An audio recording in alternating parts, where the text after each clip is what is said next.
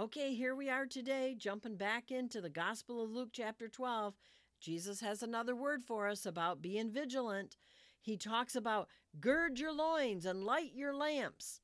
Be like those servants whose master's away and he's going to come back and you don't know when.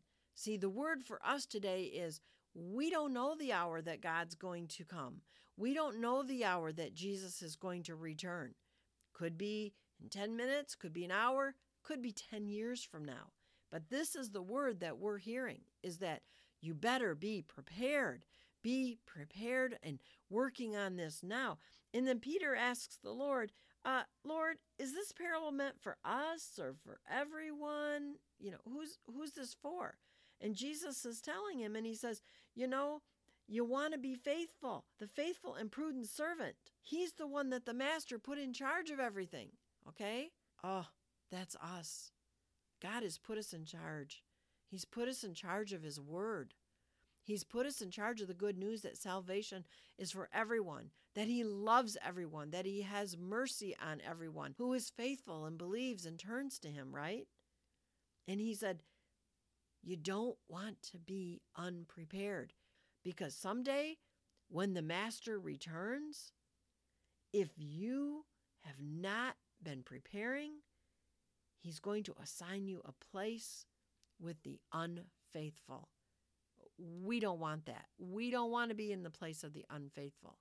So what does He put us in charge of? He's put us in charge of sharing that good news with other people.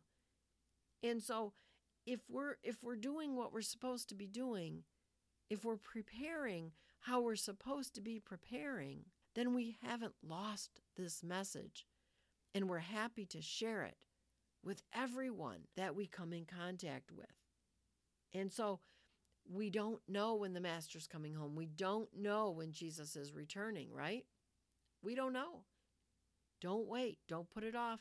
Don't think, when I have time, I'll start praying down the road and, I'll kind of get to thinking about the faith thing. Nope, don't wait.